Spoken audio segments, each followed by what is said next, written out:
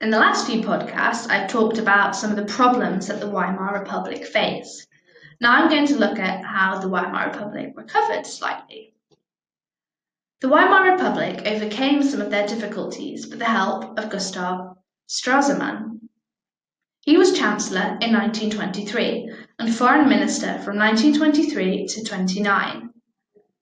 Between 1924 and 1929, German citizens came to accept the Weimar Republic, and so did international powers.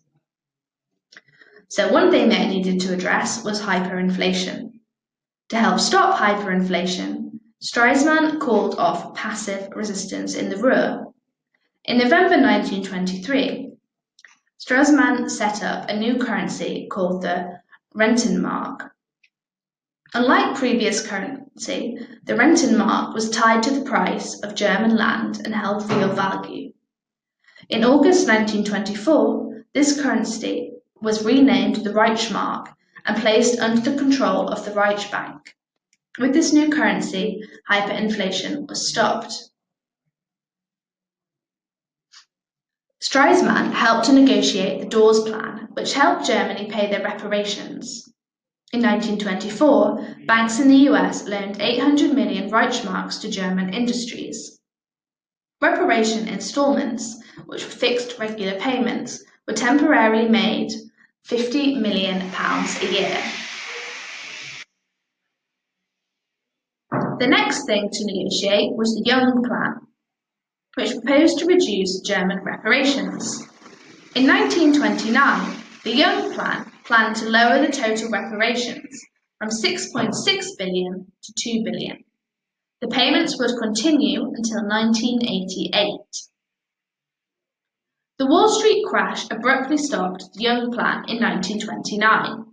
American banks had to recall loans made to Europe, undermining the effectiveness of the Young Plan. By 1933, 4 years after the Wall Street crash, world trade had fallen by over 60%.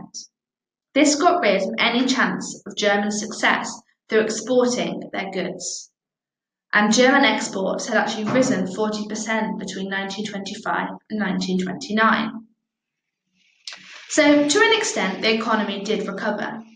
By 1928, industrial production levels were higher than they were in 1913. And between 1923 and 1929, exports rose by 40%. In 1927, the Weimar Republic set up a number of pension, health and unemployment schemes to help German society.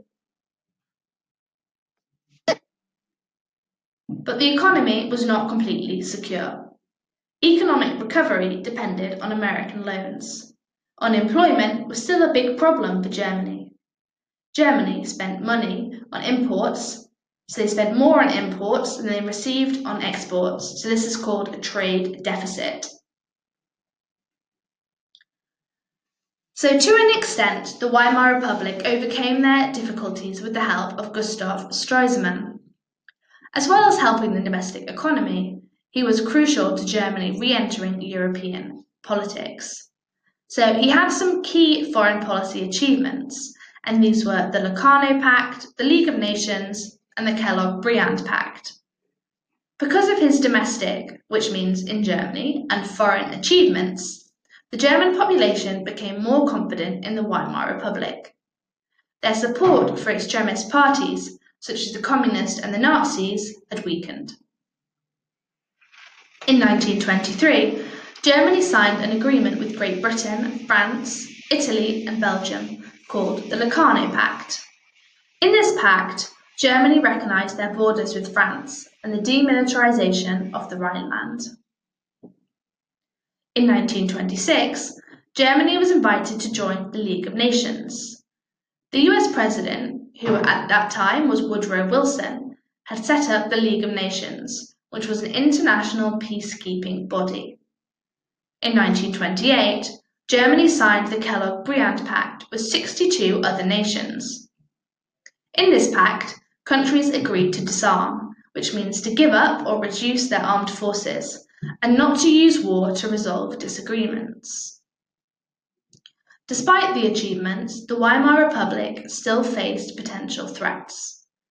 the German population still resented the Treaty of Versailles and also the League of Nations. And although support for the extreme left and right-wing parties had declined, these parties, the Communist and the Nazi parties, still existed. Let's have a quick look at the living standards in Weimar Germany. By 1924, the living standards for workers had begun to improve. In 1927, an insurance system was set up to help workers if they were unemployed or ill. From 1925 to 1929, around 100,000 new homes were built for workers, but the Republic still struggled with the shortage of houses.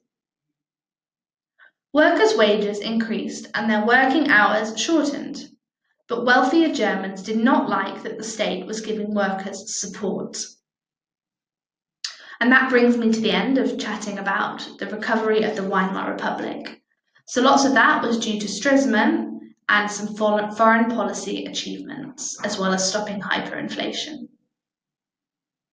If this episode's got you in the mood for more revision, or you just realised how close your exams are, then just head over to senecalearning.com, where you can revise all of your GCSE subjects absolutely free. If you're on Apple Podcasts or Anchor, you'll find the link in the bio. If not, just type in senecalearning.com and you'll find us. And while you're at it, if you could rate us 5 stars and subscribe or follow all of our revised podcasts that cover every subject you need, then that will help other people find our podcasts.